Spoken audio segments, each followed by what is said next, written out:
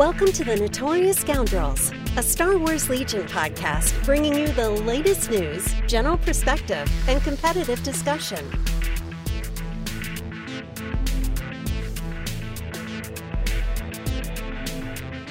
Hello and welcome back to the Notorious Scoundrels podcast. I'm Kyle. I'm here with Mike and Zach and David. How you guys doing? Really? We're going back to that? Okay. It's our first video. Not our first video, but it's like the inaugural video episode. And you're like, hey guys, how's it going? How about what are you guys drinking? We'll do a little Critical X throwback.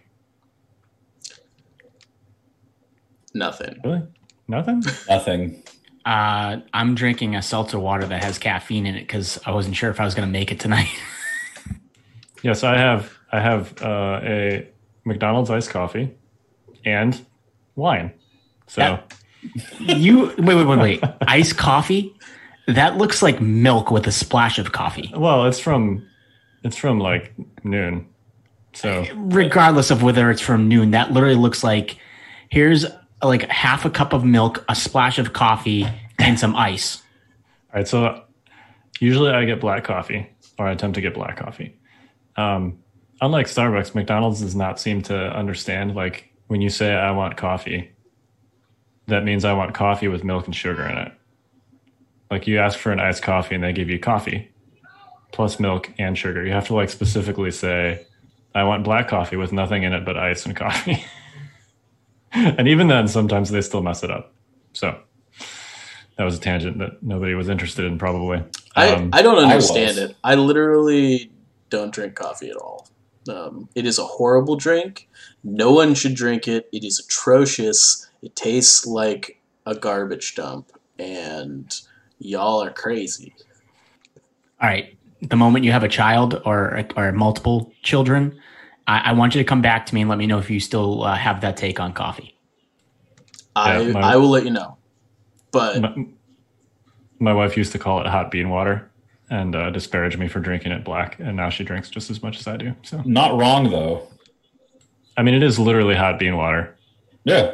But that doesn't mean it's not also delicious. I mean, coffee is the medicine that has gotten many a college student through finals and it's done many heroic things for the society. I mean, if you want to say that it has good properties, that's fine, but don't tell me it tastes delicious because it doesn't. It's medicine. Like, yeah, it's just real bad. I'm sorry. Like, you're just wrong. Some coffee is bad. Some coffee is real bad. Just like some scotch is real bad. Yeah, exactly. There's good coffee and there's bad coffee, just like there's good scotch and bad scotch. Right, so get the good scotch. Yeah, exactly. Let's do housekeeping. Housekeeping? We just have one item on here. Just remind folks about our Patreon. If you like what you hear on the show, like what we're doing, if you like the stuff that we do on the blog, on the YouTube channel, on the other podcast, the Fifth Trooper podcast, if you like any of those things and you want to support us, check us out at thefifthtrooper.com/Patreon. Yeah, and actually, since this is designed for video, there should be a card somewhere around here that I will put here, and you can click on it. So that'll be a thing. Awesome. All right. We actually don't really have any news today, so let's launch right into Hobby Talk. Get out your brush and paint. It's hobby time. David, I understand you painted some Mandos. I did. I had an opportunity, actually, for the first time since, I think, Las Vegas, to play an actual game of Legion on a physical table. So I really had to whip up these Mandos quick. I decided to go with a kind of red, black, and gray with silver highlight kind of thing. Loosely based on the model in the box, or on the artwork on the box, but kind of a little twist here and there. They're super fun. These models are great. You were right. Did you mention last week about Ursa with the legs not being attached at the same points as the others? Yeah. That nearly got me. I had some issues with, like, I think I used more plastic glue than I thought I needed to, and then, like, I came back and the plastic glue had dripped out of the join and bonded the two, like, I don't know what you call those things, like the two, like, she's got these like plated skirt, right? And so it bonded two of the plates together. The plastic glue had fused them together. So I had to like go back in with a knife and like cut that back open, and it looks like trash, but I had to like actually get it back open again. But it's in the back. It's hidden. You can't actually see it. So it's like, I'm the only one who's going to be looking at the back of the model probably. So that'll just be, my thing. But otherwise, like, they were a joy to paint.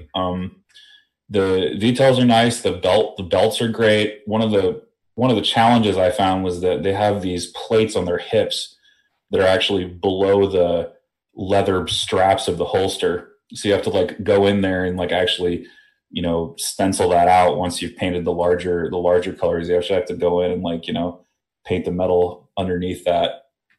That was a little bit tough. I also found it a little bit challenging to get wash into the gaps in the metal armor. It's really, a lot of these models I find have like, they're trying to show you where a panel begins and ends. And so there's like these gaps, right? So you have to not just paint the tops of these raised portions, you have to actually get into the crevices, I find. And getting wash in there was kind of challenging, at least getting enough wash in there to make it look like a convincing shadow. Because, I don't know, GW washes, they seem a little thin to me. It's just my preference compared to, like, say, Army Painter. But yeah, it was a blast. I used super glue for the flight stand because I think someone mentioned using super glue, I forget whom. That worked amazingly well. It just bonds like a snap. I put Tristan on the super tall flight stand. And yeah, I didn't get to actually base them, but I got them like mostly base coated, and I did some work with Ursa just to make the leader look real good. Yeah, she's great. I think I used like 5 colors? Yeah, 5 colors in total, I think, with the basic colors and then the layers on top. But yeah, they're just great. They're great models. Are you painting them on the flight stands? No, I'm not. So what I did was I primed the base separate from the miniature, and then I painted like the base coats where I felt like I needed them, and then I would do like most of the model except for like the obvious parts that I knew I could get to on the flight stand. So like, I guess it would be the backs of the legs primarily is where like this flight stand actually blocks your brush. So I would do like the backs of the legs and all that sort of thing. And then I would put it on the flight stand and then resume painting with it on the flight stand. But there's multiple ways to go about it.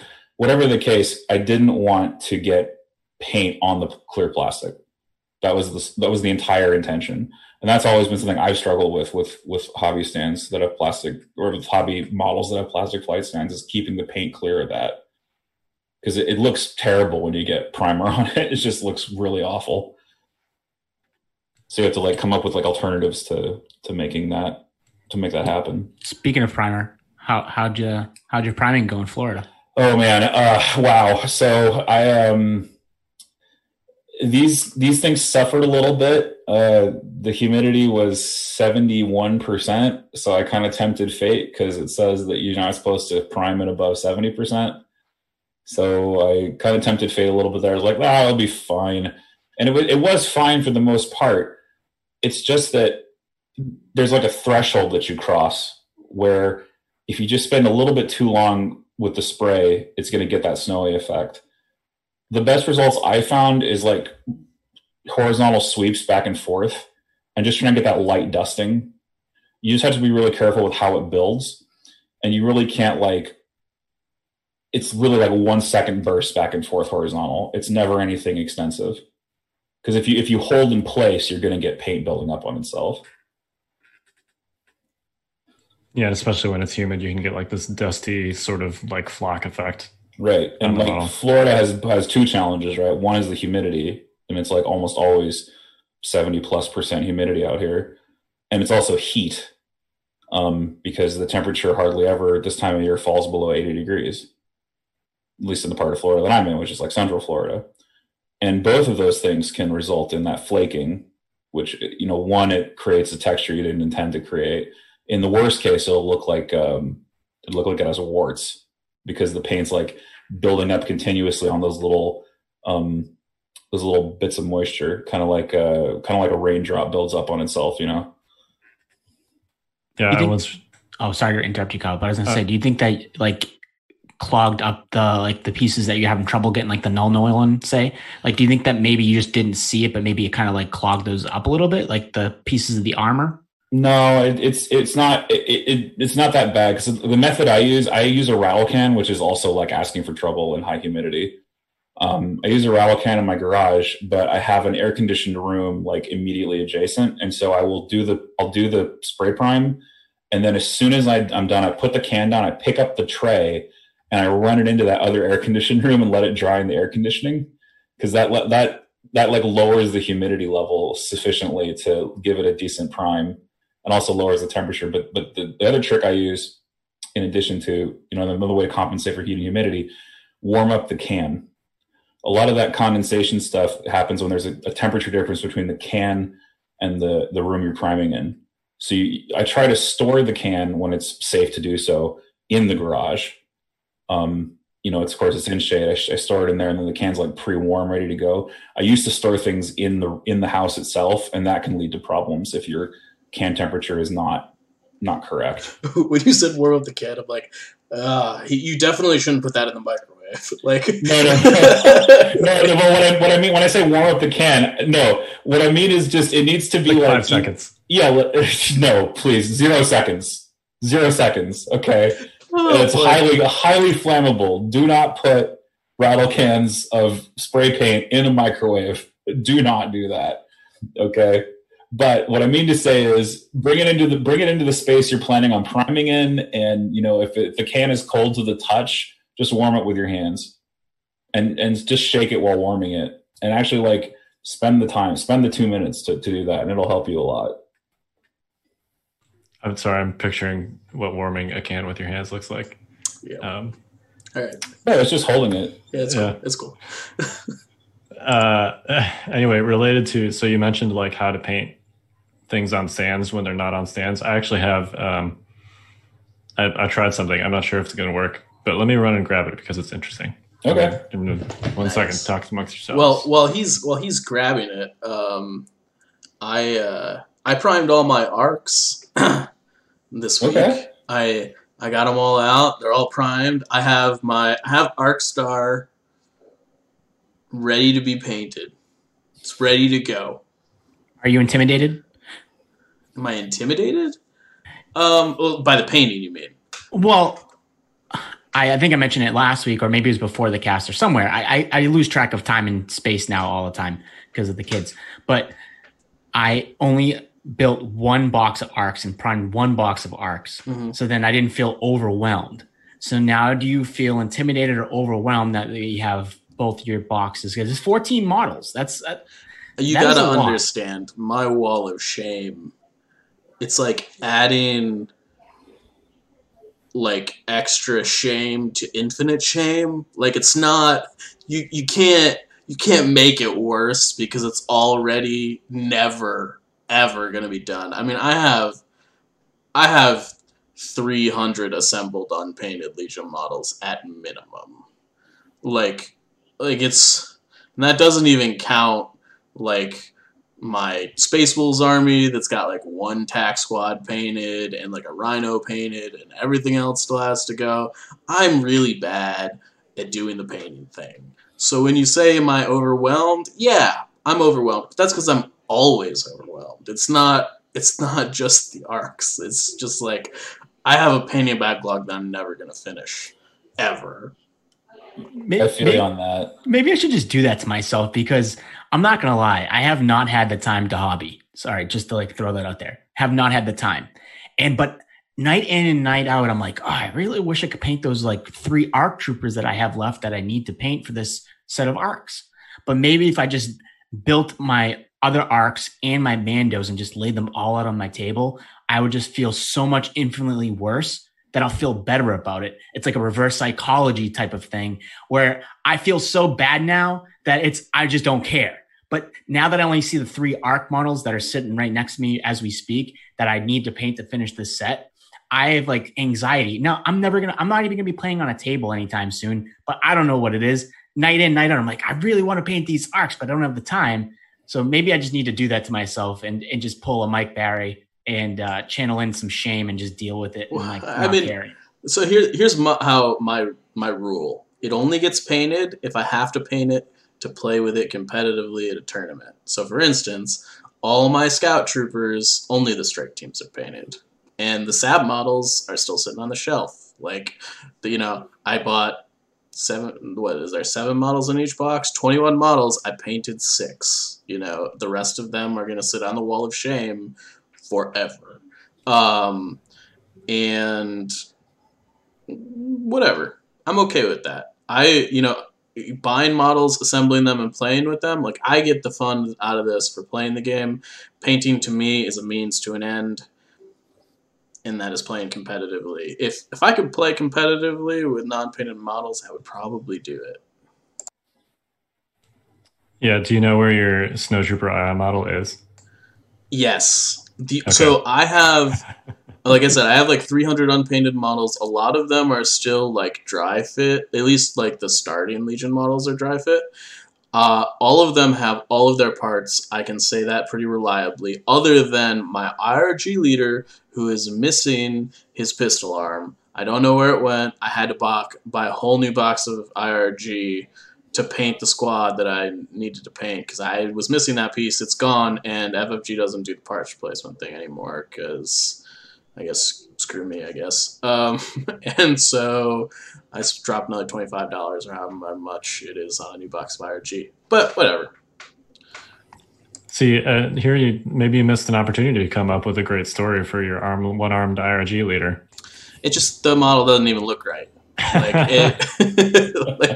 Like the original sculpts are just, I don't know, they're very limited. If you're missing a piece, it's like you got to go deep on the green stuff. Yeah, totally. So I did grab I have here my Mandalorian, one of them. This is my attempt at a solution for painting these guys before I put them on the flight stands. It is a toothpick where I clipped off one end of it. The other end is still pointy. And I super glued it to his foot. I used Scotch gel super glue, which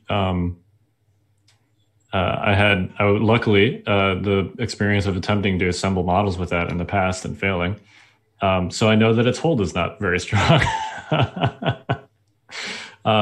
So after I'm done painting this guy, I'm just going to break that off. And if worse comes to worse, it's on the bottom of his foot, so I can shave that off with a razor blade or something. And I did the same thing for my steps. And our Scotch endorsement deal is ruined. Yeah, right. It is the perfect tool for this job right here. Yeah, well, there you go. And I left the pointy end in because I have a giant block of styrofoam that I'm going to just like jam them in. For flower arranging, right? It's like the soft foam. Yep. Yeah. It's just a block of styrofoam from a box. Like nothing fancy. Okay. But yeah, we'll see how it goes. But that's my Mandalorian solution. It seems pretty stable. I feel like I could paint this guy just holding the toothpick and it would be all right. Is he already primed? No, he's just gray. Okay. It was on my to-do list and I have not got it done yet. So what's the process for after you finish the prime? Are you going to crack it off and then prime the bottom of the feet, or do you care? Well, I'm probably just going to, the short answer is no. I think the bottom of the foot is going to be, it's whatever color their boots are, which I think is black. So I'm probably just going to, once I'm like completely done painting them, before I glue them onto the clear peg, I'm just going to break it off and I'm essentially just going to manually paint that one spot. And I don't think it should be too bad. How is the paint going to stick with no primer? I mean, I have like primer that I can use with a brush. Surface primer. Okay. Yeah. And if it looks like, not great, it's the bottom of his foot. Like, he's going to be like this on a peg. So, yeah. That's interesting. What would you say the most important parts of a model are? Because I've been told it's the face. Faces and bases. That's the old moniker, faces and bases. I think the base is the most important. Like, don't get me wrong, faces, like, I agree, but I think bases are the most important part of any model. You can make the worst model in the world look amazing just by making the base look cool. And the base is the easy part. Like, you don't have to put a lot of, like, little bit of dry brushing, glue some, like, rocks on it or something. It looks great. Wonderful. That's my trick. My painting is not wizardly, but my basing, I'm like got all the little stuff on it, and it's great. I go even more simple than that. I just put black paint on, and then I just put on Martian Iron Earth, and it looks like Geonosis, and I'm just all in on it. There you go. Like it is like the simplest process, but it looks great on clones because I mean that's what I'm putting them on, right? Not to go backwards here, but for those that were watching on video and for those that are listening, Kyle is showing us the model that I want to talk about real quick. But I think that Mando model might be my favorite model so far, and I haven't even put them together. But he or she, I can't really tell. It is such a cool model. Like they're like, especially with how you can put them on the jetpack, like you can kind of like angle the jet. Whereas my ARC Trooper looks really ridiculous on the which is sitting right next to me, and I could show it, I guess. My ARC Trooper looks ridiculous the way I have it angled, and that was just my own doing. But I feel like that Mando, you could put it at any angle, and it's going to look cool. Like you could have him or her like flying straight up. It looks cool. You could have them like at like a 45-degree angle. And it looks like they're using their jetpack to kind of like matrix out of the zone while like putting their finger up to like, I don't even know what they're doing. Like maybe their rangefinder, maybe they're trying to hit their rangefinder while blasting with the pistol.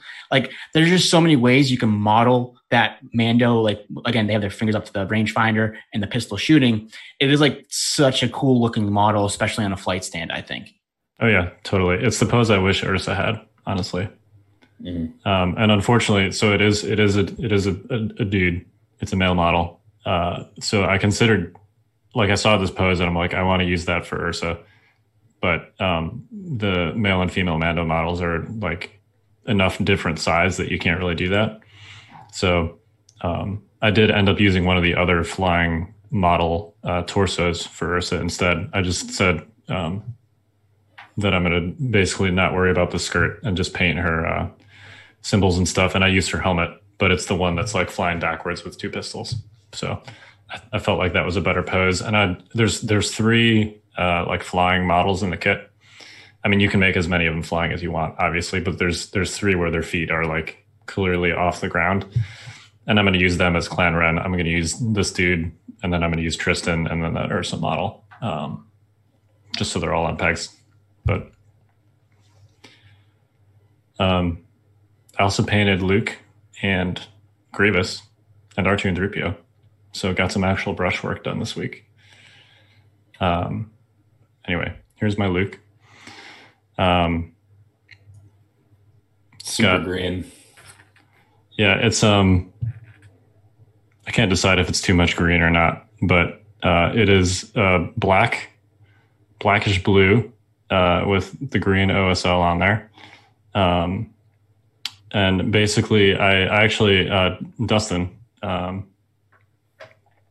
Harvey from Jagged Brush Studios recommended the black method to me, which is essentially like I'm used to with blacks just sort of bringing it up from black to like gray to try and give it some contrast, but he actually recommended bringing it up to blue. And I like how it looks a lot. It's, his insight was basically if you look at any sort of black cloth under a light, you can see a little bit of blue tint or shade to it. And I feel like that's true. Basically, I did blending with black up to blue, and you can see it a little bit more on his back. But I like how it looks. And then the OSL I just did with an airbrush. This is like cheating. I literally just put green paint in my airbrush, and I went and called it a day. Yeah. That is literally very frustrating to hear because like when I am like doing OSL, which I mean, like I was terrible at it and I feel like I'm getting better at it. Right. But like I take like the smallest amount of paint and I put it in my thing. And then I take Lamy and medium and it comes out way quicker than I need to. And then now I'm like, it's like you have to make your own glaze, right?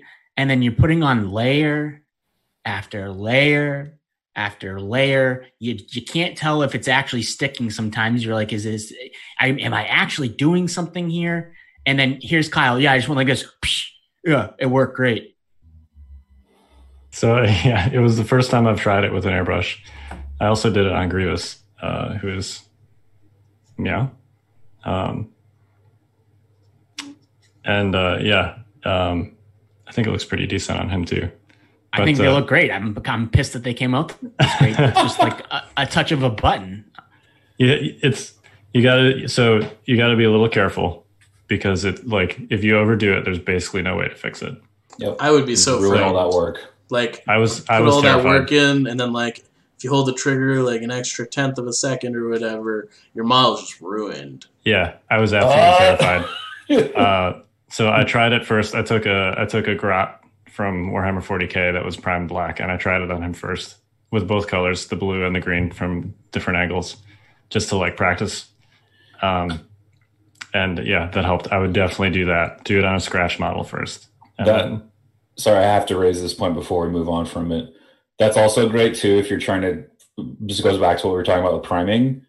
If you have leftover bits of sprue, you can do a test spray from your rattle can on the sprue and experiment with different techniques. So always do test models. Like you don't have to do this without some preparation or some practice. You can actually prepare beforehand and be methodical with it and have a test model or a test sprue and see what the conditions are like. And if the conditions suck, don't prime. Yep, exactly. So yeah, that's what I did with the OSL. I did actually mess up a little bit, which I had to go back and fix. You can see on Luke here, like his left leg. I actually, because OSL, if you're doing it with an airbrush, an airbrush is like casting lightning bolt in D&D. You hit your target, and then you hit everything behind your target, right? So an airbrush is the same. I took it from that angle where his saber is, and it hit all the areas I wanted it to hit, right? It hit like right here on his arms, it hit on his knee that's close to saber, but then it also hit like on his far knee because that's behind it. And I didn't want that because that's too far from the saber. So I ended up having to basically go back and repaint that with the black. And then I did the same thing on Grievous where it hit like this arm over here, which is way far away from the sabers. And he had like this blue-green thing going on the inside of his wrong arm. So, yeah, just keep that in mind. There's a technique with airbrushing called masking, which basically means that you like block off part of the model. You can use like silly putty or like sticky tack for this. You might want to do like a matte varnish over your model first because there's a non-zero chance that it could peel off some of the paint that's already on there. And then you just put that around the part that you don't want to get paint on. You can also just, if it's like one discrete area, like on Luke, if I had held him correctly, I probably just would have held him like this, when I was spraying, and it would have done functionally the same thing. So that's all I got. Well done. So what you're saying is you had to go back and make it look like you didn't just screw up with the airbrush. Oh yeah, absolutely. I mean, so much of like 20% of painting is going back and fixing mistakes you've made along the way. So. Oh, amen. Oh, I cannot tell you how many times it's just a little bit too much paint on the brush and I go in to do an edge highlight. It's like, well, great. I have to go back and fix that. I've also had the thing where like if you're using paints for blending, some of those GW pots don't pour very well. So sometimes you get them on the side. It drips down the side, and sometimes I forget to wipe it off, and then I'll pick it up again to use it, and then I'll grab my model, and I'll have like this giant paint thumbprint. That's happened to me a non-zero quantity of times. Luckily, if you're fast enough, it's acrylic paint, and it comes off with water. But yeah, I find that the GW brush handles where you put the model on it, it holds the model for you. Makes me avoid situations like that. I guess I need one of those. I'm an old-fashioned hold it by the model kind of guy. I used to be, and I was like, it's $10 and it's a GW product, so that's a steal. And I was like, I'll try it. I'm never going back, man. Never going back. They're legit. Yeah, I like them. Because I have two, but I also got a paint case that comes with like wooden handles.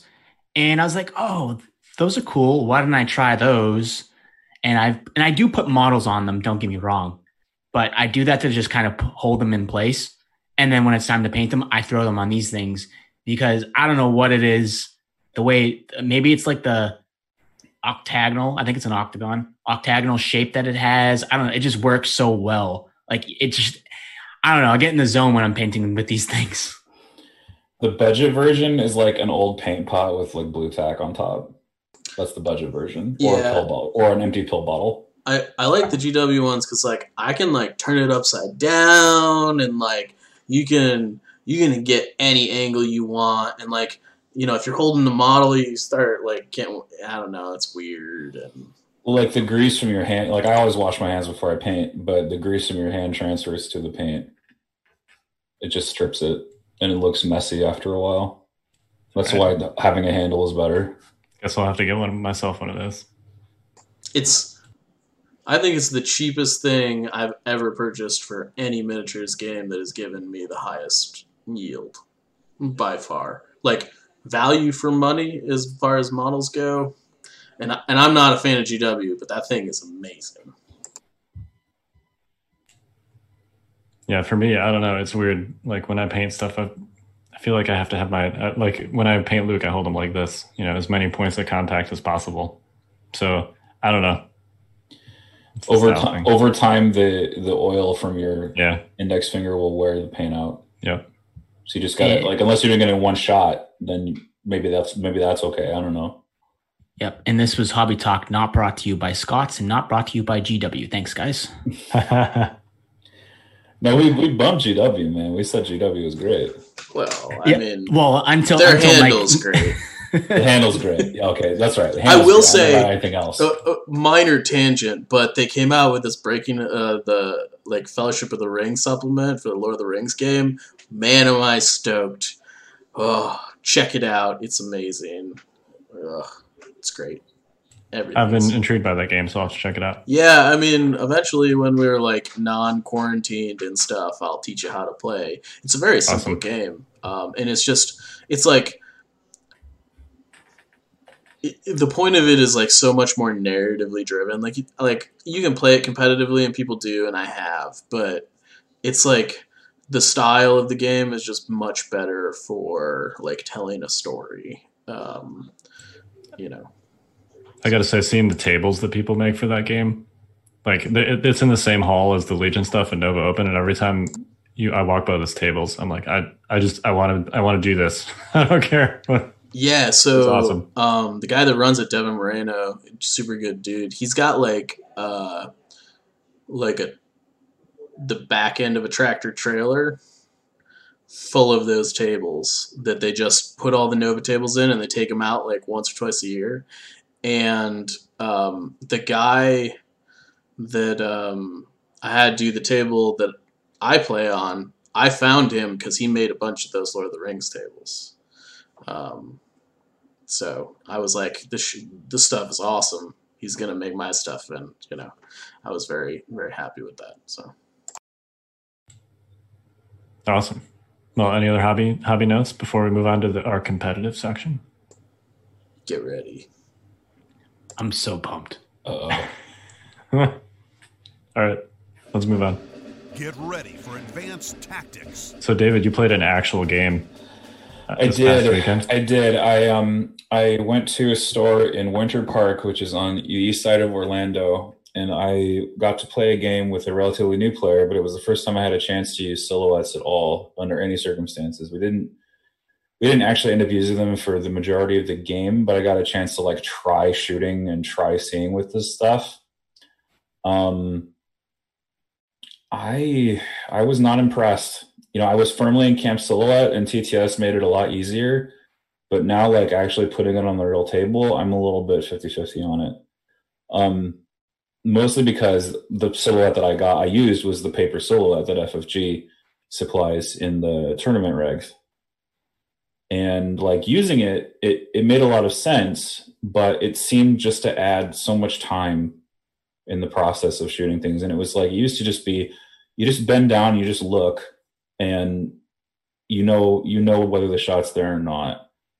And like having to ask your opponent for the sill or having to put your own sills in place, it just seems to add so much time to the process of playing the game. And it's got me a little bit concerned. First of all, Kyle, I love the softball silhouette introduction. Like, knowing where we're going to go. Hey, David, how'd your game go? I couldn't agree more. We're going to dive into this in depth. Okay. Today, we're going to do this, and it's going to happen. So, a couple questions, David. Yes. You were strictly using paper silhouettes, so just the printout version. Didn't use an acrylic, okay. No. So, awful. Well, I mean, we can get to the awful portion of that piece to it. I mean, let's just do it now. I mean, okay, if I had my druthers, if I had more time to prepare, because I literally like this, the thought occurred to me as I was about to leave the house, and I still ended up forgetting some stuff because I hadn't actually gone and played a game of this thing in forever. I was like, oh my God, I need a sill. It's going to be a tournament. Well, it turned out to not be a tournament. It was more like a casual play day, but that's fine. You know, it's just the event's what it is. And I just came and I got to play. That was the important thing. And so I was like, okay, I'm going to go print this out. And I print it out, you know, I cut it out. And I'm just thinking, I was like, man, this thing is flimsy because it's just a piece of paper. And if I had more time, I would have cardboard backed it or like manila folder backed it. But that would have been something easy to do. I would have like taken a little bit of glue, put it against a piece of manila, and then just cut the manila around it, and then it would have been fine. But it's still problematic, and they supply two because they don't know if your opponent's going to have one, so they give you two, so you can hand one to your opponent. Let's be real clear about what they do and don't supply here. All right, let's do that. Because you supplied the silhouettes. That's true. They gave you the graphical representation. They gave me the graphics with the precise measurement, which is also not precise measurement. I was just going to say asterisk on the precise. Asterisk, yeah. It's actually not the stated size. It's a little bit short. So could that just be your printer? I don't know. I wondered about that when I printed it. I was like, did this print to scale? Well, but then I actually mashed it up against a min. I was like, okay, that seems, you know, ballpark on. You know, my eyes can't tell if it's like a micrometer or millimeter wrong or whatever. I mean, there's so many issues with it. So like, A, it's flimsy and it bends. B, I'm sure printers have error, like margins of error for what they print. You know, I totally anticipate that. Like thickness of lines is got to be a thing that varies from printer to printer. I mean, I'm sure that there is some sort of standardization, but like the fact of the matter is this is not a hard and fast tool, right? And the silhouettes that are available from third parties, I mean, I think we've got silhouettes on our site, right? And I'm not saying don't use them. But like in your practice games or for fun games, go for it. But like I don't really think any of this flimsy silhouettes provided by FFG or third-party silhouettes that nobody's like actually taking the time to verify are correct are legitimate tournament products. Like it's one thing to use an order token that has a different iconography on it or something. It like the iconography doesn't affect its use in the game. But we're talking about people have to print, like literally the only way to get a silhouette is to print one. Whether it's a paper copy or a 3D copy or whatever, somebody that is not FFG has to print it. Right. So okay, so there's two issues with that, right? One is the only way to get this thing officially, right, is to use the supplied PDF. But then the means by which this tool is produced are the remotest thing from official or standard. So there's like a catch-22. It's official, but how could it possibly be official? Well, so here's my question, and this is a legitimate question. Is it not legal to use the acrylic silhouettes? It's sort of unclear to me. I think the terminology TO dependent? Yeah, I mean, like, is it technically? I mean, we were talking before the cast about like like materials that you're like supplied with, like for instance, you can't replicate a range ruler, right? Right, because it comes in your core box. Right, and it's a tool, right? Similarly, you can't replicate movement tools, but it's okay to replicate order tokens, which is also a thing that comes in the core box. So like, there's a little bit of gray area there, but again, the order tokens aren't affecting the use of the thing. Like we're strictly talking tools, and I think silhouettes fall in the category of a tool as opposed to, like, I don't know what you would call an order token, but I don't think it fits in the same category as these other things that have been basically labeled as exclusive. And go for it, Zach. That's questionable because it is in the rule doc that if you're on an FFG stream, and I'm not saying an FFG stream is end all be all, right? But it's in that document saying that you need to use basically paper tokens and cardboard tokens. Like you can't use acrylic aim tokens. You can't use acrylic dodge tokens. You can't use third party anything if you're on an FFG stream. So what I'm trying to get at is that sure, they turn a blind eye for like when you're not on stream, but are they really turning a blind eye? Like, yes, it's legal for the event. I get it. But if you go on stream, you need those backup cardboard order tokens. Do you know how many times I bring cardboard order tokens with me to like any event? I bring absolutely zero. So I just think that it's kind of something similar to, let's say, in the rules reference guide, right?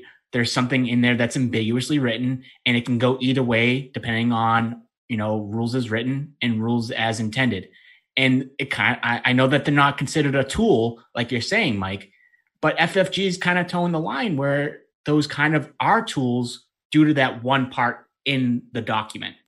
So in practice, though, there's only been one actual official FFG stream so far in Legion. Right. And that was it's last year's World. It's really just all us, right? Like, I mean, I don't know. Well, so my point is, I think that particular bit about having to use the cardboard order tokens is almost never going to come up, like ever. I can't think of, maybe 5 years from now, they'll be doing the format differently. But as long as Worlds is we have no idea what Worlds is going to look like next year, I guess. But it seems like that would be relatively rare. FFG personally streams very few Legion events. No, I don't disagree, but it's there. It's still there. It's also worth noting that those are not tournament regulations. Like, and I think that drawing a line between, like I think that, like FFG's got all sorts of rules. Like those rules correspond to like X-Wing and Armada and stuff like that too. Like you can't use third-party tokens on streams in a lot of those events as well. So I'm not sure that conversation is as relevant as, is this a tool, and if so, are third-party stuff allowed? And I think it's worth actually reading from the Silhouette language here, because I think this is sort of instructive. So it says, included at the bottom of this page is a 42 millimeter by 27 millimeter, so it gives you the dimensions, Silhouette template, bracketed by 2 orange tabs for grip. This template is designed to be used when determining line of sight to or from a small base trooper mini. Use of this template is required for tournament play, and players use the template anytime they wish to check line of sight. Feel free to print off this page and cut out the template for use. So, this begs the question, what is the actual, template? Is it the dimensions? Is it the, what happens if you cut it out and then you glue it to the front of one of those acrylic things? Is that okay? Like, what's the official thing here? Well, and this is important for a number of reasons. First off, as I understand it, due to how silhouettes work, line of sight is now drawn from behind the model. Okay? Which means the thickness of the silhouette is important. Because the thicker the silhouette is, the farther back you're going to potentially draw a line of sight from. Right? Like, theoretically, you could glue that silhouette on a 2-inch thick, piece of wood and throw it up there as long as it's the same shape. Like is that reasonable? Like, how different like, how different is that in comparison to putting it on like, some thick paper? Like clearly, the thick paper is probably much more acceptable, but like there's a lot of gray area here, and that doesn't even like get to the third party part of this. And based on how that's worded, it's can you reread the requirement part of that paragraph? This template is designed to be used when determining line of sight to or from small base trooper minis. Use of this template is required for tournament play. Like the way that reads says to me the third party stuff is not reasonable. Right. Because it's use of this template. But then it's confusing because it goes on to say, feel free to print off this page. Well, but like implying that that's like one method you can use to create the template. Also true. Implications aside. Because you do have to create the template yourself. You totally went over that do. ground already. Right? But at least if you print that off and cut it out, you're adhering to like that's the template, right? And then you've got this bendy thing that is immediately not usable as soon as you like accidentally press too hard on it and it bends a little bit and it's kaput and you have to print out another one. So can you glue that paper template to the front of one of the acrylic silhouettes? I don't know. Right, I don't know. There's no guidance, right? Yeah. So I think this is, to me, using the reasonableness standard. I would be shocked if anyone told you at a tournament, even an official FFG tournament, that you could not use an acrylic silhouette if it was clearly like the same size. So let's go down that rabbit hole. Are we gonna prejudge everybody's silhouettes before they use them?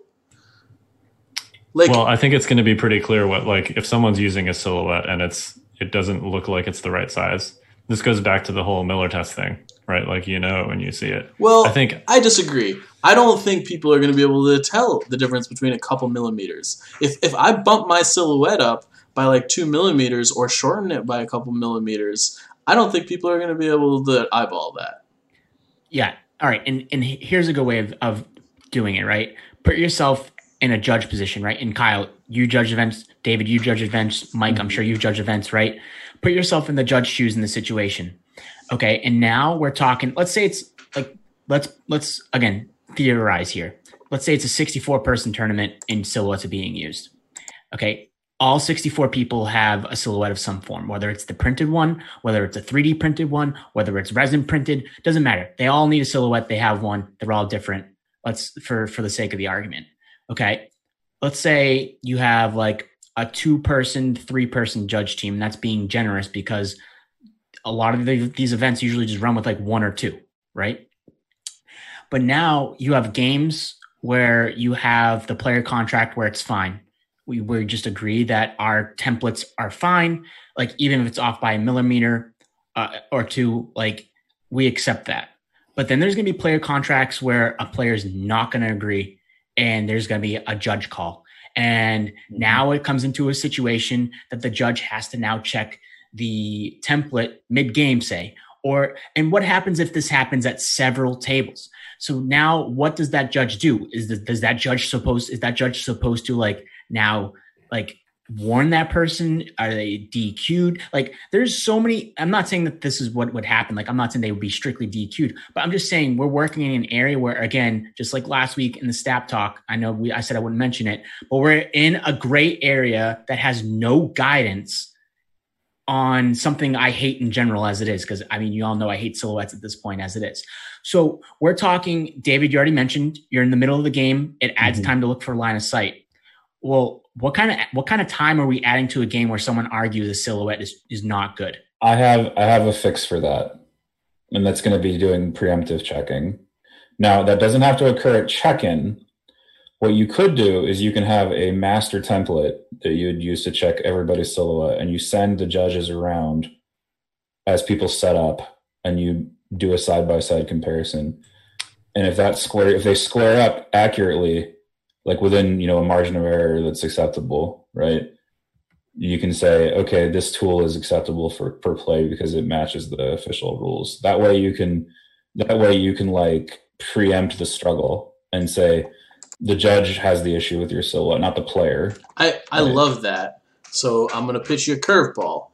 what happens when they're not? Do you just hand them a flimsy printed copy and hope that holds up for 12 hours of tournament play? You may have to, because it's not on you. Like, the fact that you're even providing an alternative tool is a courtesy. Well, I mean, like, frankly. I don't know. Like, if you order a template from like a retailer, like for instance, I don't have a printer. Like I just don't own one. So does that mean I need to go to like, I don't even know. Is Kinko's a copy place? Staples. Yeah, like Staples or something. Like Kinko's, I gotta go to Staples or Kinko's or something to print this thing out before a tournament. Like, first of all, that's crappy. Yeah, I think that sucks. Second of all, like, I don't know. Like, I would be with you if there was a legitimate tool, but like, I'm not convinced that the paper copies are even going to hold up for more than one game. Like, right, there's an original problem that we've been kind of avoiding talking about, which is that there is no tool, right? There's a reference on a piece of paper. There's no physical tool like in the core box. So how does this conversation change if there's like a sprue with a hard plastic silhouette on it? Instantly resolves itself. Well, that's what should happen. Even a cardboard one. This first stage of talking about silhouettes goes away. Yeah, this first stage part of the conversation that comes next is something else altogether. So I'm going to play devil's advocate a little bit, because you talked about checking silhouettes and making sure the right size. And I get, like, if you order from a third-party vendor, you have no control over how that was printed or whatever.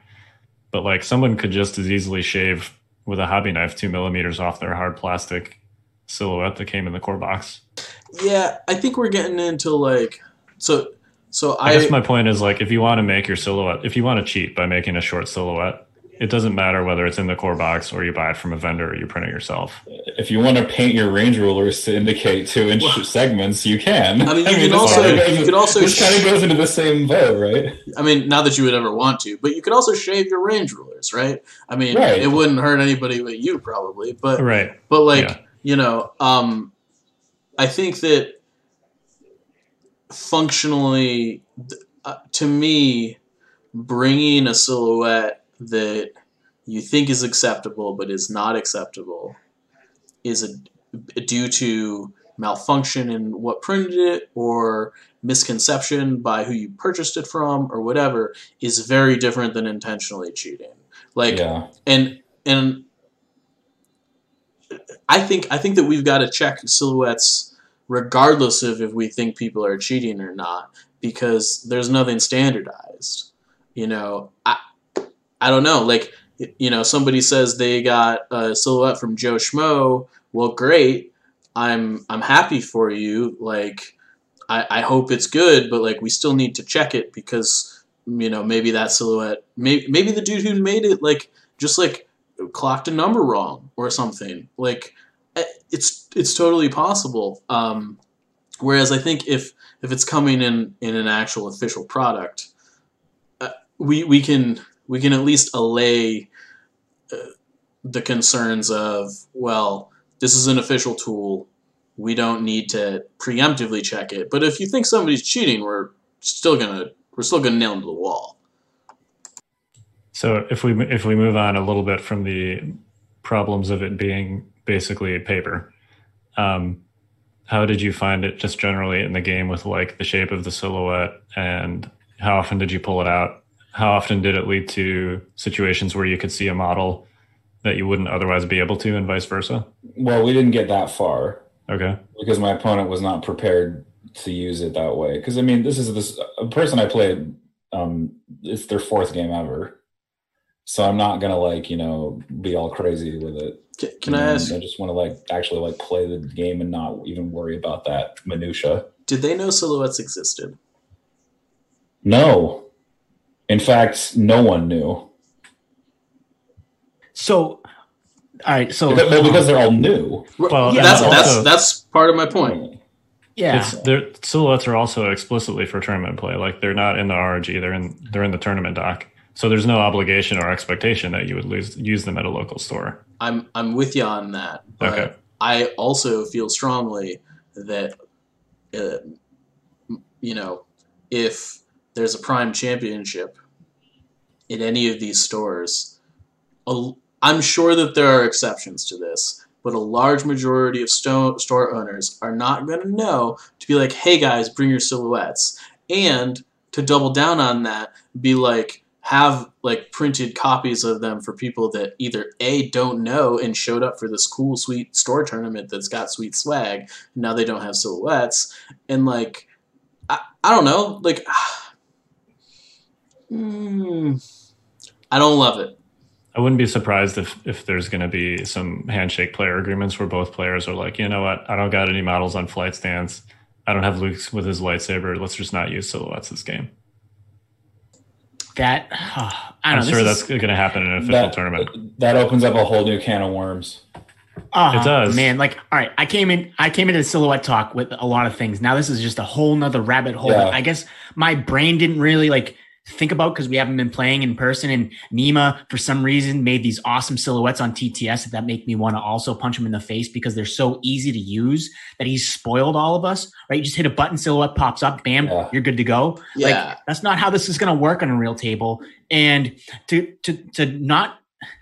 I know Kyle brought up a different point, but just to go back to what Mike just said about a store. I love my local store. I love my store owner. I love the guy that runs the store for my store owner. They are great people.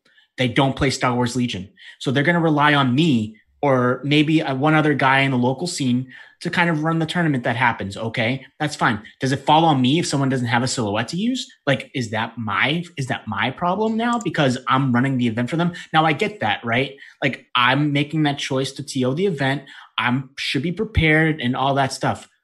How do I prepare for this situation? Now, don't get me wrong. Again, devil's advocate, I don't think that it's on you to be prepared. It's on the player. But the issue here is I don't think players attending Prime Championships are going to have the information they need to know that they even need a silhouette in the first place. And I understand we're not in a Prime Championship season and we're probably not there for a while. So like there's time to fix this. But like, I don't know. Like if my store had a Prime Championship tomorrow, I'm very confident that the only reason that they would know about silhouettes is because I would tell them about it. And not every store has that. No, I actually have a bag of silhouettes. I have some 5th Trooper ones. I have some from Keegan Evans. I literally have a bag of silhouettes and I did like a head count of like who I normally would see at a tournament, prepared to eventually hand them to every local that I have just in the event that they want to play in a tournament. Because I know a lot of my locals aren't like competitive. Like, I'm super competitive, okay? And I'm willing to admit that, okay? My local scene, like, we play competitively, but like they're not like bloodthirsty like I can be at times. And again, I accept that. I know that. I'm cognizant of that. Zach, you are not bloodthirsty. Hang on. Oh no, I am. Zach likes to talk a big game, man. No. I am like I try to make sure I don't come off that way. Then you're like the nicest bloodthirsty person that I know. I use my personality to make sure that I don't come off as an a-hole. How's that? Because and I think you can be competitive and not be an a-hole. Yeah, no, totally. Mm-hmm. But I would also... That's a totally different topic, though. It is, completely. But I just made sure I have a bag of silhouettes to hand to people and this is, again, yes, I'm prepared as if I were... I'm going to start calling you Silhouette Santa. Oh, my God. That's like the worst name because of how much I hate them. Like, I've been sitting here this whole time. I'm like, we're on video. I need to be like Gladiator at one point and just be like, how do you feel about silhouettes? And just give the thumbs down. Because no matter how this conversation spins, and God bless Kyle, because he is trying to make a positive spin at like several points, and we're all just like, no. Yeah. So, yeah, I mean, this is a whole nother rabbit hole I didn't even think of that is now frustrating. I mean, it's an old dragon that rears its ugly head from time to time, too. It's like, can players make agreements that break the rules? Yeah. I mean, we haven't even gotten to the fact that the silhouettes are not good representations of what they're supposed to represent. The shape. Yeah. We haven't gotten there yet. We haven't even, and to me, that's the biggest problem. But that's something that, like, we can table that for now. Well, no. I think we should get to that. I think we should just go to it. I think we Let's should just do it. I think we should be fair and say that we were going to do Intercept again. Yeah. Which we're probably not going to get to. Now we're an hour deep, man. It's over. No, we're deep. So there's been one question that I've been trying to ask David, but there hasn't been an opportunity to. Okay. And before we go into the deeper dive of silhouettes and why they're terrible. Okay. This printed silhouette that you have. Okay. You have to do it from the back side, okay? And I get it. You're using this little piece of paper that's like an 8x11, like 1 mil piece of paper. So you could probably see. It's pretty small, yeah. So you can see through that piece of paper, and you can see the sight line that you're supposed to be looking through, because Correct. this piece of paper is also a piece of crap, right? It's a flimsy piece of crap. Now that is not a reasonable assumption. Does it tell you what type of paper to print it out on, Kyle? Oh my God.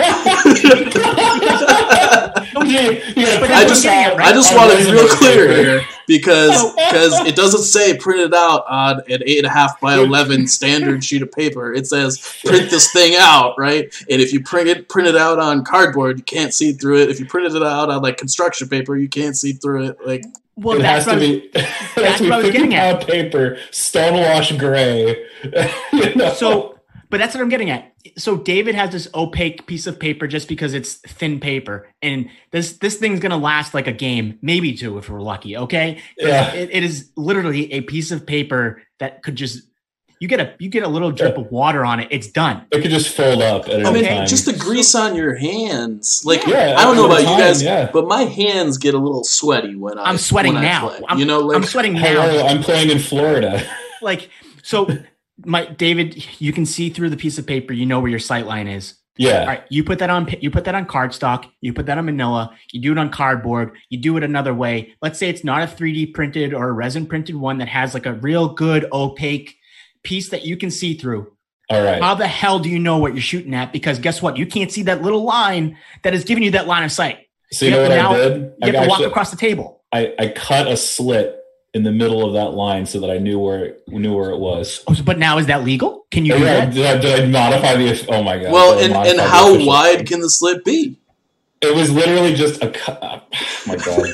All right, let's move on. All right, so you know what we can all agree on? We can all agree on, and pun fully intended, that FFG's rollout of silhouettes was a half measure. Yeah, I mean, I see what you did there. But I think if we're talking about the actual silhouette itself, like, I haven't looked at it in a while, but it's essentially just a box, right? I guess it's it's a box with handles. So before we get to this part, because this is the most interesting part to me, actually. Let's talk about like why silhouettes were created, because there is a reason for all this pain. Yes, right? Absolutely. Okay, so I don't have my Luke Skywalker model here, my original one. Well, I do have this guy. It started with a baseball bat. Like, it started with a baseball bat, and it ended with Mandalorians. Flight stands. And flight stands, Mandalorians and ARC Troopers. And because if I'm building Mandalorians and I intend to use them in an important tournament, and there's no such thing as silhouettes, like, there's zero chance that I'm putting them on flight stands. Now, I know that opinion is not shared by everybody. And I love hobbying, right? I just showed you my OSL, Luke, and Grievous. But I'm also not going to, like, do something that makes a model 4 inches tall when it could be 1 inch tall, right? Unless I have a backstop where it says, treat all trooper models the same. And that's where the silhouette comes from, right? The premise is great. It's the implementation here that is a problem. Yep. Right. The reason I wanted to bring this up is because the shape of the silhouette is, in fact, a box, right? And, like, let's look at Mr. I love that we have video now. Let's look at Mr. Luke Skywalker here, right? Yeah. Like, I wish I had a silhouette template next to me, but he is not box-shaped.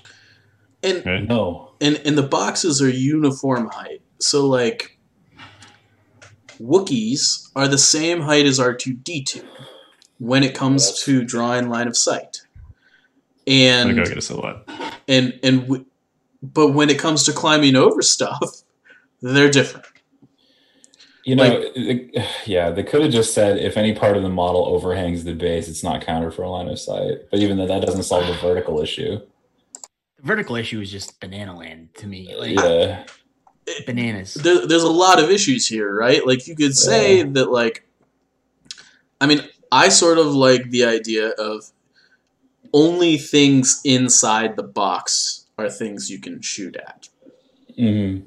Not the entire box. Not the entire box. So, like, if you can see R2-D2 within the box, like, he still retains his profile, but it fixes the things that were a problem, such as Mandalorians on flight stands, or Luke Skywalker's baseball bat, or whatever. You know, it kind of tucks those things into a neater box. Then the issue with that is that, like, R2-D2 draws line of sight like 4 feet above his head. Yeah. Like, he can also be seen equally as high. Yeah. Like, I mean 4 feet might be a little, but it's like twice the size of his model. Thank you, Kyle. He's showing the silhouette with R2-D2, and it's like twice as tall as R2's actual model. Yeah. Go for it. Well, I was going to say, I'm going to preface this by I'm not condemning what happened here in this event, right? Okay, so I'm going to bring this back because Mike and I casted a game in Invader League.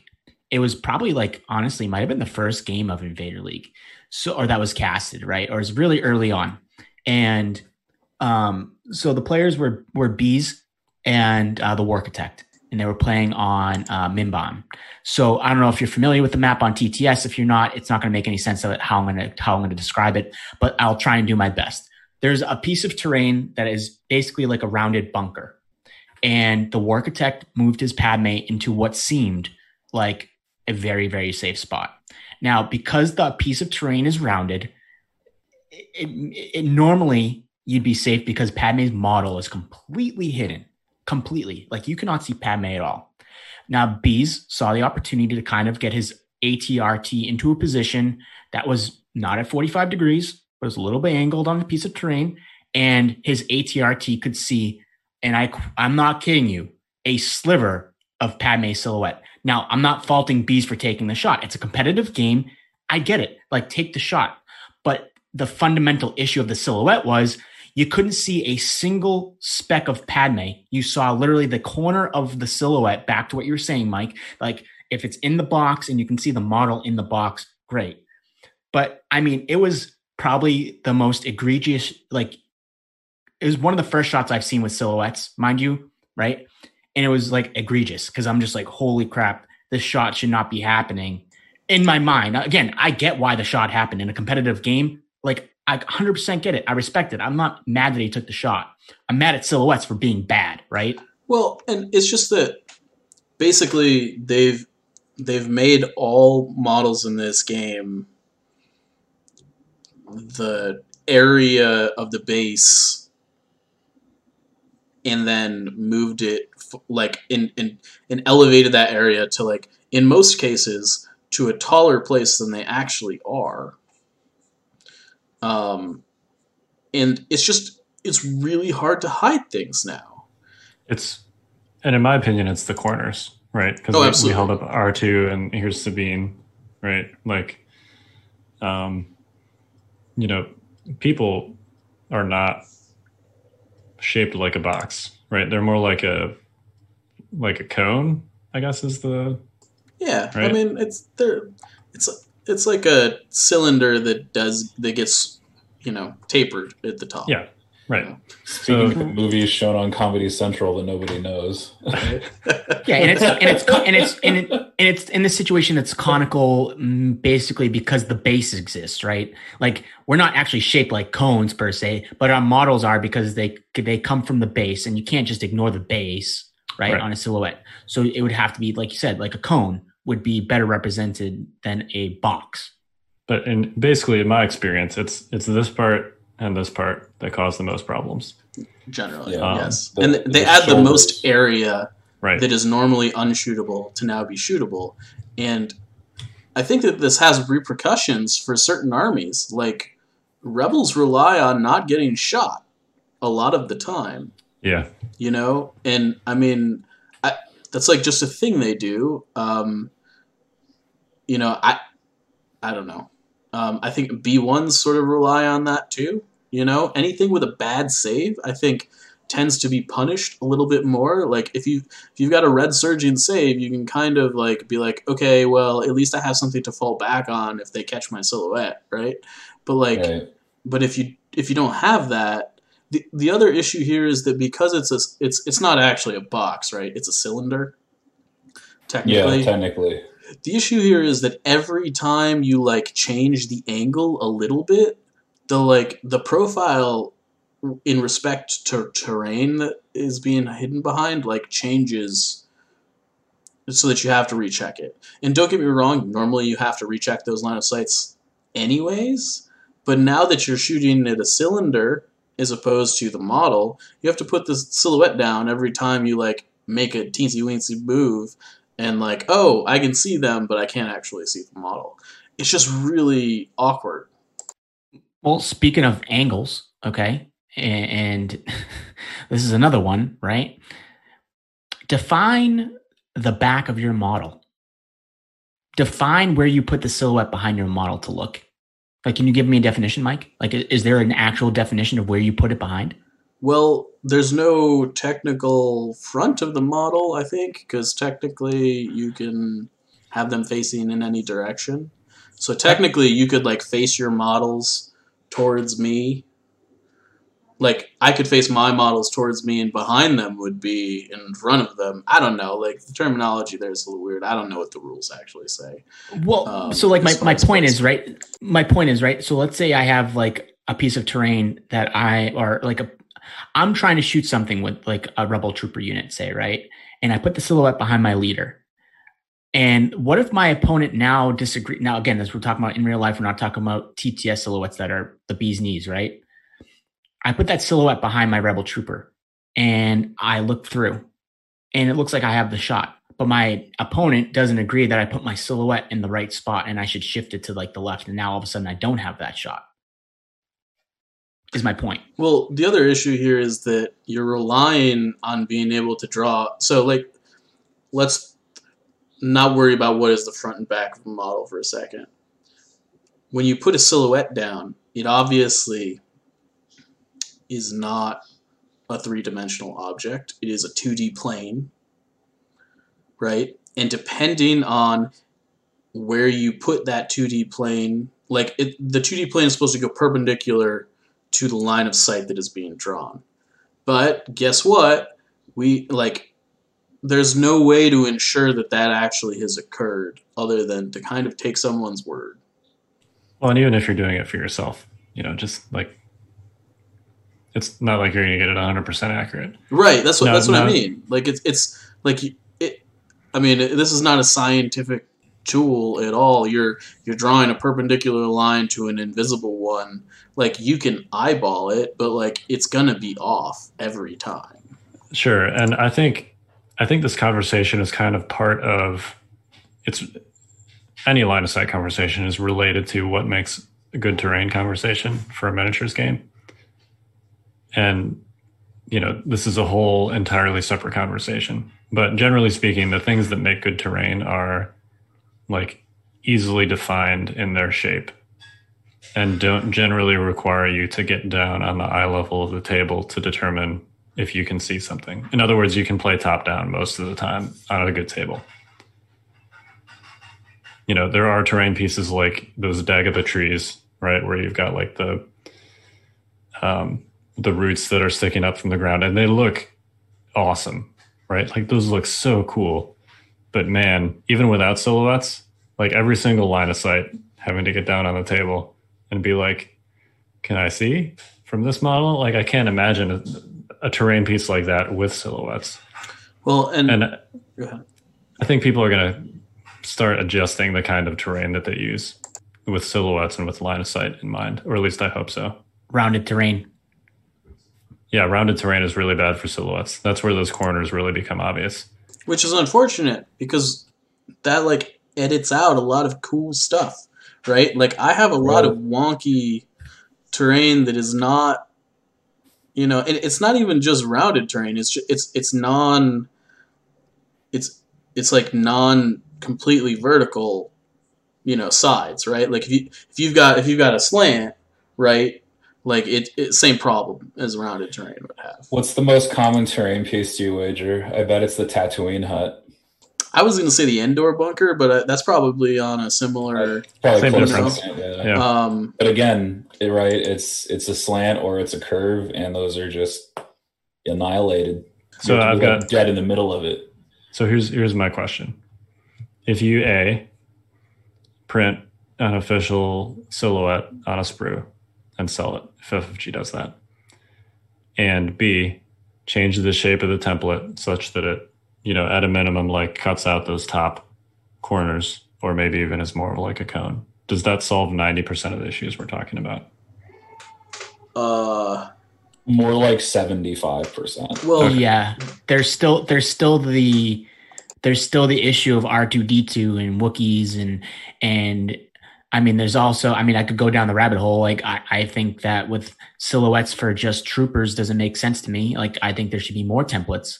Height of miniatures versus height of silhouette for movement determination. I mean, I circle back on it again. That seems really easy to fix. But I circle back on it again on something I said I didn't want Mike to mention, you know, joking around earlier. Again, the STAP situation. And I mentioned it last week. I'll mention it again. Like, they don't have silhouettes. That's a problem to me. Like, I'm not saying like that tanks need silhouettes because I get the big bases, like, but maybe they do. Maybe like tauntauns, like creature troopers. Like, we have, this game isn't just infantry. I know it's an infantry based game, right? That is, and I get that flight stands are what caused the reason for silhouettes for trooper models, but once you implement one for the infantry models, like, it doesn't make sense to not have them for the other base sizes, at least to me. I'm with you. I think they painted themselves into a little bit of a box on this. And let me tell you what I mean by that. I think that outside of infantry, and even with some infantry, but it's less of an issue, there's a lot of vehicle creature troopers that like overflow off the base, right? Like, imagine what putting a silhouette behind a saber tank looks like, right? Like, the saber tank is like, its butt is like, you know, pretty far off the base in a lot of cases, right? You know, tauntauns have tails sticking out. So all of a sudden, how do you make a tool, whether it's paper or plastic or whatever, that accounts for those issues, right? So like, I'm with you. I think there should be silhouettes for basically everything. I just like, infantry is easy because like you can just rotate them, right, and find the side that is fine. But you can't rotate a saber tank. The facing matters. You can't rotate a tauntaun. The facing matters. And so like, additionally, the profiles on like a tauntaun or a saber tank are completely different based on what side you're looking at from. Right? Like, I don't know. I'm not sure that there's a good answer for non-infantry stuff, but I agree. Like, I wish that there was. I think there's always going to be a little bit of a tension between function for gameplay purposes, because it's a miniatures game, right, and hobby. And you have games like 40K where they essentially don't have any silhouette rules. And there's just this understanding that, you know, you can hobby, or you can build something for competitive play, or you can do somewhere in between. But, you know, every choice that you make is going to affect how that model functions mechanically. Now, I think that's probably too far in the other direction. Like, I want to be able to put my Mandalorians on flight stands, right? And there's probably like a better way to do this. But that still leaves some questions. Right, yeah. Like you talked about the vehicle models. There's no easy answers to this problem because there's always going to be a little bit of that tension. Yeah, and I'm not saying that like we shouldn't have cool looking models. I want to be very clear about that. All of those models are super dope. I wouldn't give them up. But there are significant problems, and it may just be that like there needs to be a line item in the RRG that specifically says, okay, the Saber tank draws line of sight from the little slits in the windows or whatever, and like it just itemizes each unit. And I understand that that's not super simple, but it would at least give us like a hard and fast, like, you know, the Stap Riders draw line of sight from the rider's head, right? Like regardless of where it is, that's what you draw a line of sight from. And instead of the handlebars or something like that. And I understand it doesn't solve issues, but at least we can start to be like, well, this is what the rule is for this model. Model your thing in accordance with this rule, as opposed to a global rule that applies to everything and just feels and is super awkward and weird. Well, they've already done that with models like the eWeb, right? Right, like, exactly. It's so, just, I think we've gotten like, what, 2 or 3 of those? Yeah, Occupier, and we've had like eWeb. a billion more models that need them, you know? Well, here's a different question. For non-trooper based minis, what if you just said you can draw a line of sight to or from any part of the model?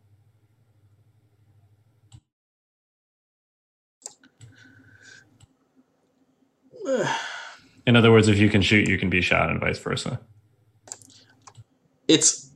I want a rule that is functional and usable. That fits the criteria. I don't love it from a theme aspect of it. Like, you know, your speeder bike's got like the tip of its thing sticking out so it can shoot you, whatever. I mean, but I think it would be fine. It is usable for gameplay purposes, so I think that is okay. And it's, you know, miniatures gaming is an abstraction, right? You could easily say that, you know, the physical location of that speeder bike is it's shooting as it's zooming right around the terrain piece, you know, so maybe it's just a little bit farther than it's physically portrayed on the table or whatever. It would just take a little getting used to, I think. Like, it would be a mind over matter thing.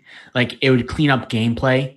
It would just mess up with your mind because the bike is in a weird spot, or like a Tauntaun is like in a weird spot. You would just have to like train your brain to not get angered by that. I'm not saying you get angered by it, but you know what I mean? Like, we're so used to like the models, like where it's just and I think that might be maybe that's a Star Wars problem, right? Maybe we're so into this, right? Like, it's a Star Wars game, and I don't play any of the games, right? But maybe it's like, and I know you just said it's like an abstraction, but I don't know. When I see the model, it kind of means more to me. So like, I would have to train my mind to be like, oh, well, that bike's shooting me from like its back pedal. This is ridiculous. But it's such a better game. It would be a better, cleaner gameplay, which is what we're kind of discussing that needs to happen. Do you think you could give the same treatment to silhouettes? Like, you can draw a line of sight from any part of the silhouette? It should be that way, I think. I mean, I've never played Infinity, but everyone keeps on saying Infinity has basically the same kind of silhouette. And it's, if you can be shot, you can shoot back. And while, again, you might have to train your mind to get used to that if you've never played Infinity, like I have never, I'm fully on board with that. I think that's how it should be. Like, if you can see the corner of my silhouette and you can scope me, can't see a single thing of my model, but you can see that stupid corner of the silhouette because it's a box, fine. But I'm going to shoot you back. And if it's my Padme, guess what? She's a sharpshooter too. Yeah, I mean, it's supposed to simulate, you know, a model in motion, right? Like, that's the idea anyways. And like, I mean, I could, you know, be standing on my tiptoes, or I could be crouched down. Like, I could be drawing line of sight from anywhere. I think it's reasonable to be able to draw the line of sight from anywhere within the silhouette. I think that would be fine. It does get a little wonky. But I mean, I think that would be a better system than, you know, there's one point on the silhouette presently that you draw a line of sight from, and therefore, like, it just gets awkward and weird. I'm just going to like 3D print an army of like plastic cylinders, and I'm going to paint faces on them. And that'll be my new army. Wait, but back to Hobby Talk. If you're printing cylinders, you have nowhere to paint the base, so you're only hitting faces, not bases. So I don't know. Well, that's the thing though, because I could just mount a cylinder on top of the base, I guess. So would these cylinders be clear? Well, no, it would just, it's like my hitbox now corresponds to my model. Clear cylinders on clear bases. Yeah, there you go. Just say they're all cloaked, or you come up with some other rationalization. We've spent a lot of time on the mechanical implications of hobbying decisions in the last couple episodes. I mean, it's very important. It is more important than it ever has been, I think, from a timing perspective in the game. Real world situation aside, like, the game has evolved to a point where we really need answers to these questions, and frankly, I think a lot of this probably needs to change. We got along for 2 years. What happened? Well, we went from everybody having infantry that stood on 2 feet and was relatively the same size to having dudes on jetpacks that are like 3 times the size of normal stuff, and sweet customizable models that are awesome, like the Stap Riders, but there is a gameplay, like the rule set for this game was designed, it seems, to be used with like not so customizable things. And the rule set really hasn't evolved into what they've created and built. And I think that we'll get there eventually. I'm sure we'll get there eventually. It's still helpful to have these conversations because, it's like, okay, well, what would make this better, right? Better shape, actual FFG printed silhouette, and shoot to and from any part of the silhouette, and for non-silhouette units to and from any part of the model, right? If all those changes were implemented, it would be significantly simpler. Now, some of those are a little bigger hurdles, right? Like FFG printed hard plastic silhouette, they'd have to make a product for that, right? Well, not only that, but they'd have to be like the current silhouette rules sort of felt like a Band-Aid to me. They were like, hey, we're gonna like do this thing, and it's gonna be okay. But like, once you print a tool, you can't change how this works. Right? Right. Like it's in stone at that point. I mean, like, it's not completely in stone. You could do like a X-Wing 2.0 revamp where you like release a new tool set or something. But like once you release an official tool that like people have to purchase, and it's not like just paper that you printed, like I think it changes the ballpark. Like, FFG's got to go through the whole production process for this entirely new process. They've got to order it. They've got to ship it. They got to do all the things, right? Yeah. That's why I think that's the biggest hurdle. Yeah. And I mean, there are gameplay ramifications. Not gameplay ramifications. There are legitimate reasons for them as a business to not do that. Right. Yes. Like business reasons for them to not do that. Yeah. I mean, like, the paper silhouette makes sense if you're like not super sure that this is going to be a thing you want to keep, right? Like, if they were like, you know what, let's see how this goes. The issue is that the issue I have with that fundamentality is that like it might just fail because you released a half shot version of it. And I mean, the other issue is, and this is not their fault, obviously, is what silhouettes came out in the RRG in like February, maybe something like that. Okay. We're now in September. I had to really think about that for a second. So they've been out for 7 months, and real life stuff has gotten in the way. So like, there's no actual testing on this thing that they probably, like you said, Mike, were hedging their bet where they're not sure if it's exactly the way they want it. So they're going with the paper model. So now we've lost all kind of testing because, who knows when silhouettes are going to actually impact an in real life situation because of, real world stuff going on. So while we notice that these issues exist, and sure, we're exemplifying it because we have a podcast and like we're bringing media to people, right? And it's a topic that we feel strongly about, right? This could be something that doesn't get fixed for a long time.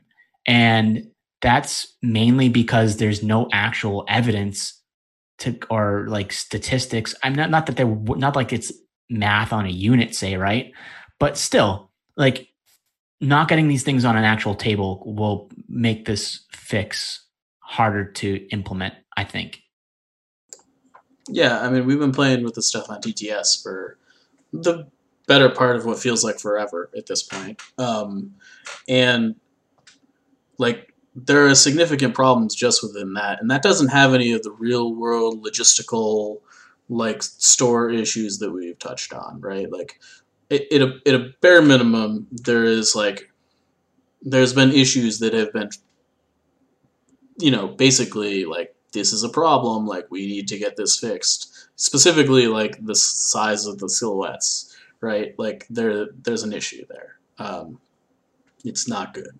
And but there, I mean, like, how many changes do you want to have to go through, right? Like, do you want to change it only to then have to change it again when it gets released to, real life tables? Like, that could be an issue. And I wouldn't fault them for thinking like that, because that could very well happen, I don't know.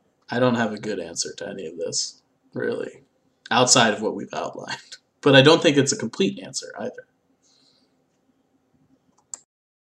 And I don't know that we're likely to find a complete solution either. But I think there's clearly, at a minimum, there's a better version of what we have now that would be a little easier to use. Yeah, at the end of the day, there are going to be compromises on this subject, I think, undoubtedly, regardless of where we end up. I'm not happy with where we are now, and I'm unwilling to compromise for it. But I mean, there's a place that I think is reasonable that we could get to, that I think that is it might not be super great for competitive, like, or super great for modeling, but it is like a happy medium of both. Like, I don't know. That sounds like terrible to say out loud, but I don't know. The compromise is that we got this off our chest. Yes, that's part of it.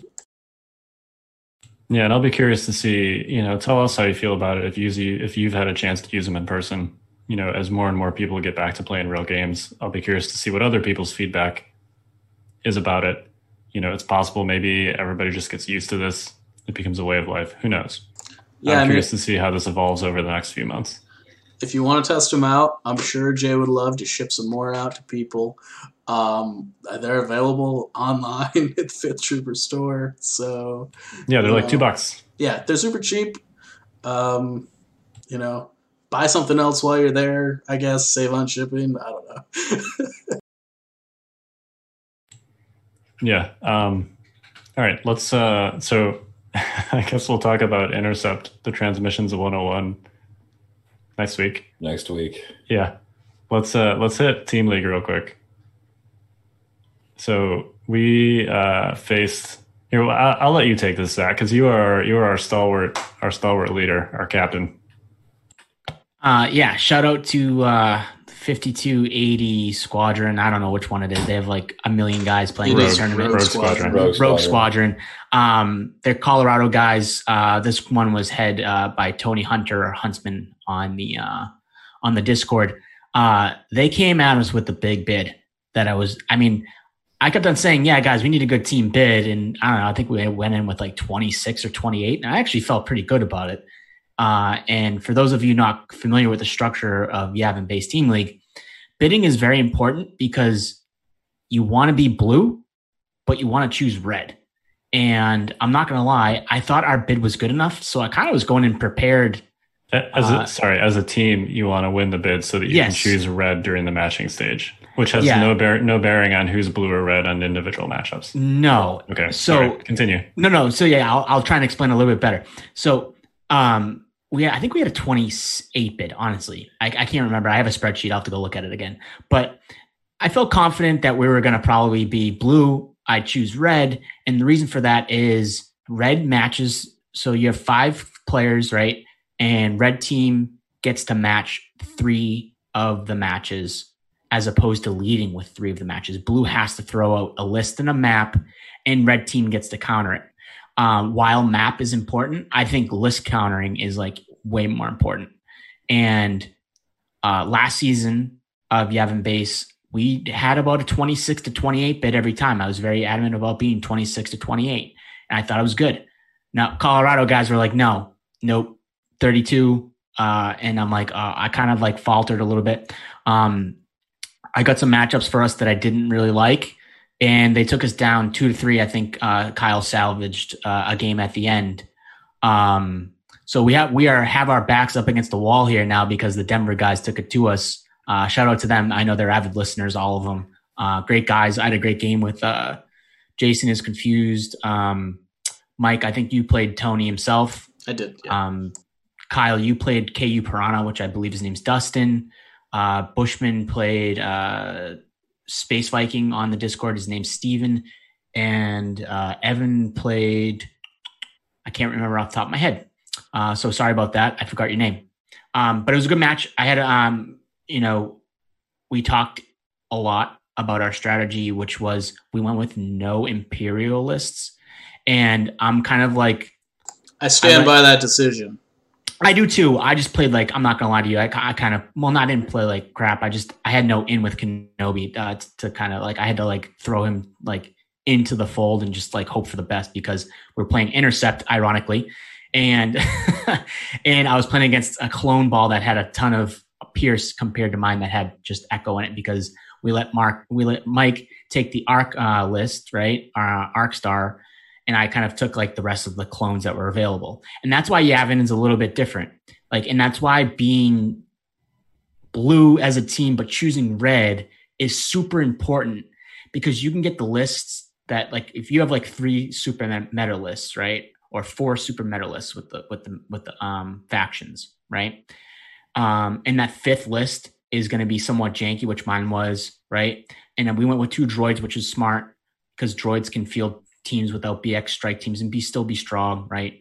But I was unable to get the matchups that I wanted for the list that I wanted to, which ended up putting us in the position to go 2 and 3, which we're kind of mixing it up for next round. I'm not going to tell anyone what the deal is here because we still haven't paired, and I think we're pairing when this cast is dropped.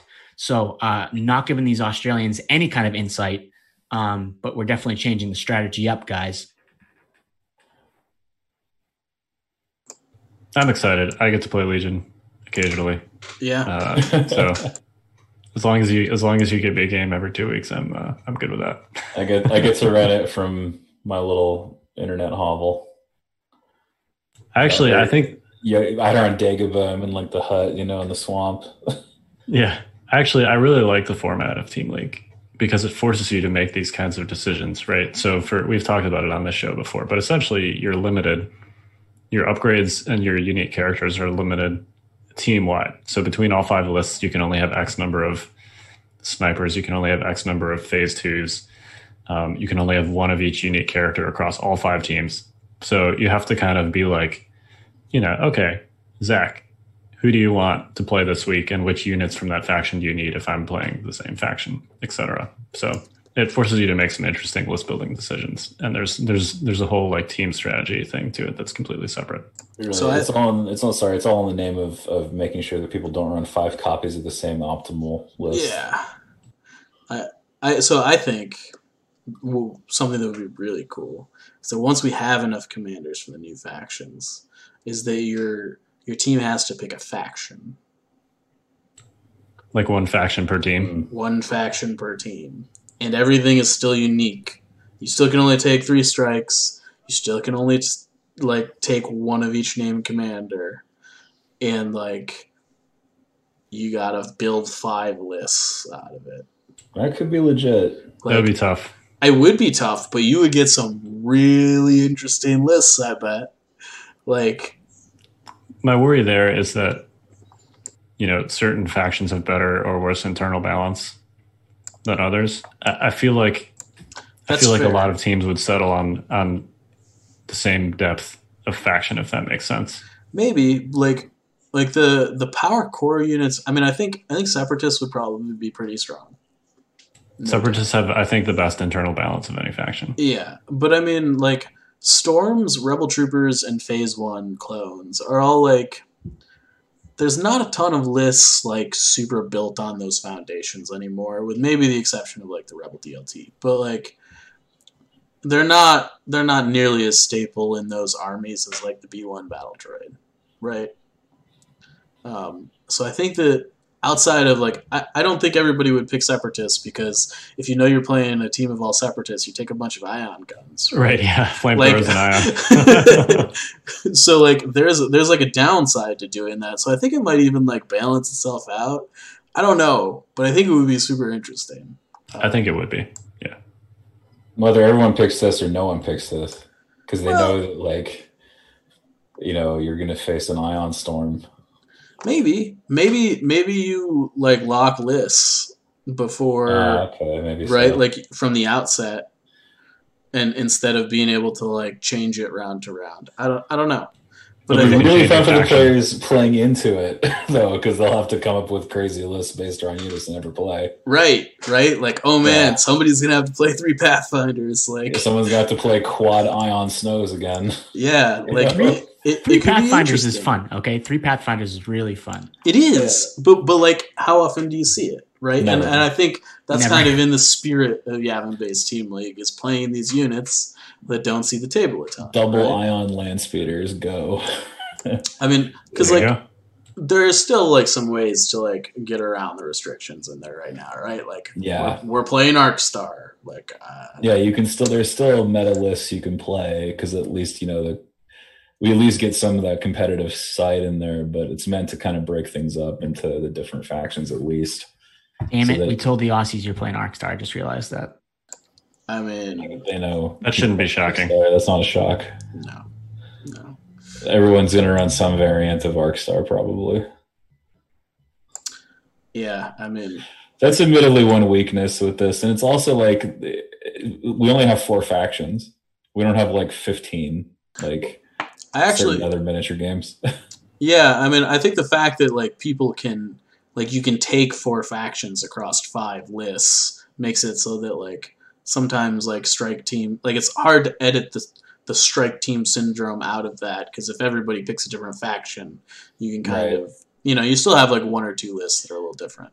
Right, shy of an outright ban, which would make it completely different. Totally, the meta would completely change. Yeah. But I think it's still interesting, because even just by saying like, okay, you got to have, faction diversity, it gives you a little bit of like team identity on your team, where you're like, I'm the rebel player, or right. I'm my team's empire player or whatever. I feel like there's you have the sweeper, right? The guy who's like able to pick up whatever needs to be picked up. Yeah, exactly. So I think that's a cool element to the strategy also. Yeah. Well, we'll keep it going with the good stuff. I hope you guys win your next game, or next match, I should say. We'll see. If we don't, I think we're pretty much out. I think so too. I'll share a data point, since I shared it with you guys earlier. The most banned map, I'll just say that, in this first round was Endor. People didn't like that map. It was the least played out of all the maps. So. Just an interesting data point for your consideration. So People didn't like it because it was kind of open. At least that's my feeling. It is open, yeah. It's not my favorite map. Yeah. Let's put it this way. Behind the scenes, Kyle's like, any map but Endor, please. Just don't give me Endor. Endor. Please. You don't have to ban Endor, but don't give me Endor. I can't work with this. Yeah, no, it's really fun. I hope I think we are basically screwed if we don't win our next one. Someone actually had a pretty good burn in the Separatist chat, because someone joked about me playing Luke again. And I'm like, first of all, there's too many streams of us already. But second of all, and then someone else was like, well, you guys would have to make it out of round robin first. Wow. And I'm like, oh, man. Woo, roasted. Brutal. Well, all I'm saying is I won my game. That's all I'm saying. That's all I can do. Arcstar. Yeah. Look, man, it's can you fault me for playing my list? Hey, I feel better with our approach this time around. Yeah, we have a more. I think people are in the correct silos this time around, so to speak. Okay, let's wrap this up. You guys got any final thoughts? Silhouettes are bad. Cancel silhouettes. I want a real silhouette tool that FFG makes physically, and I want it not to be a square. Cone-shaped, hard plastic silhouette. Either cone-shaped or the corners cut into like an octagon or hexagon shape.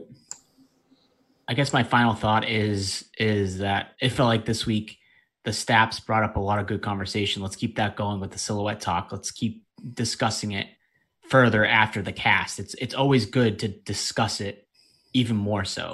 Yeah, tell us your thoughts. I got pinged like 15 times on Discord last week. It was like, they're like, and people on both sides of the conversation about Staps, you know, I mean, don't get me wrong, I love that you guys are involving me in the conversation by pinging me.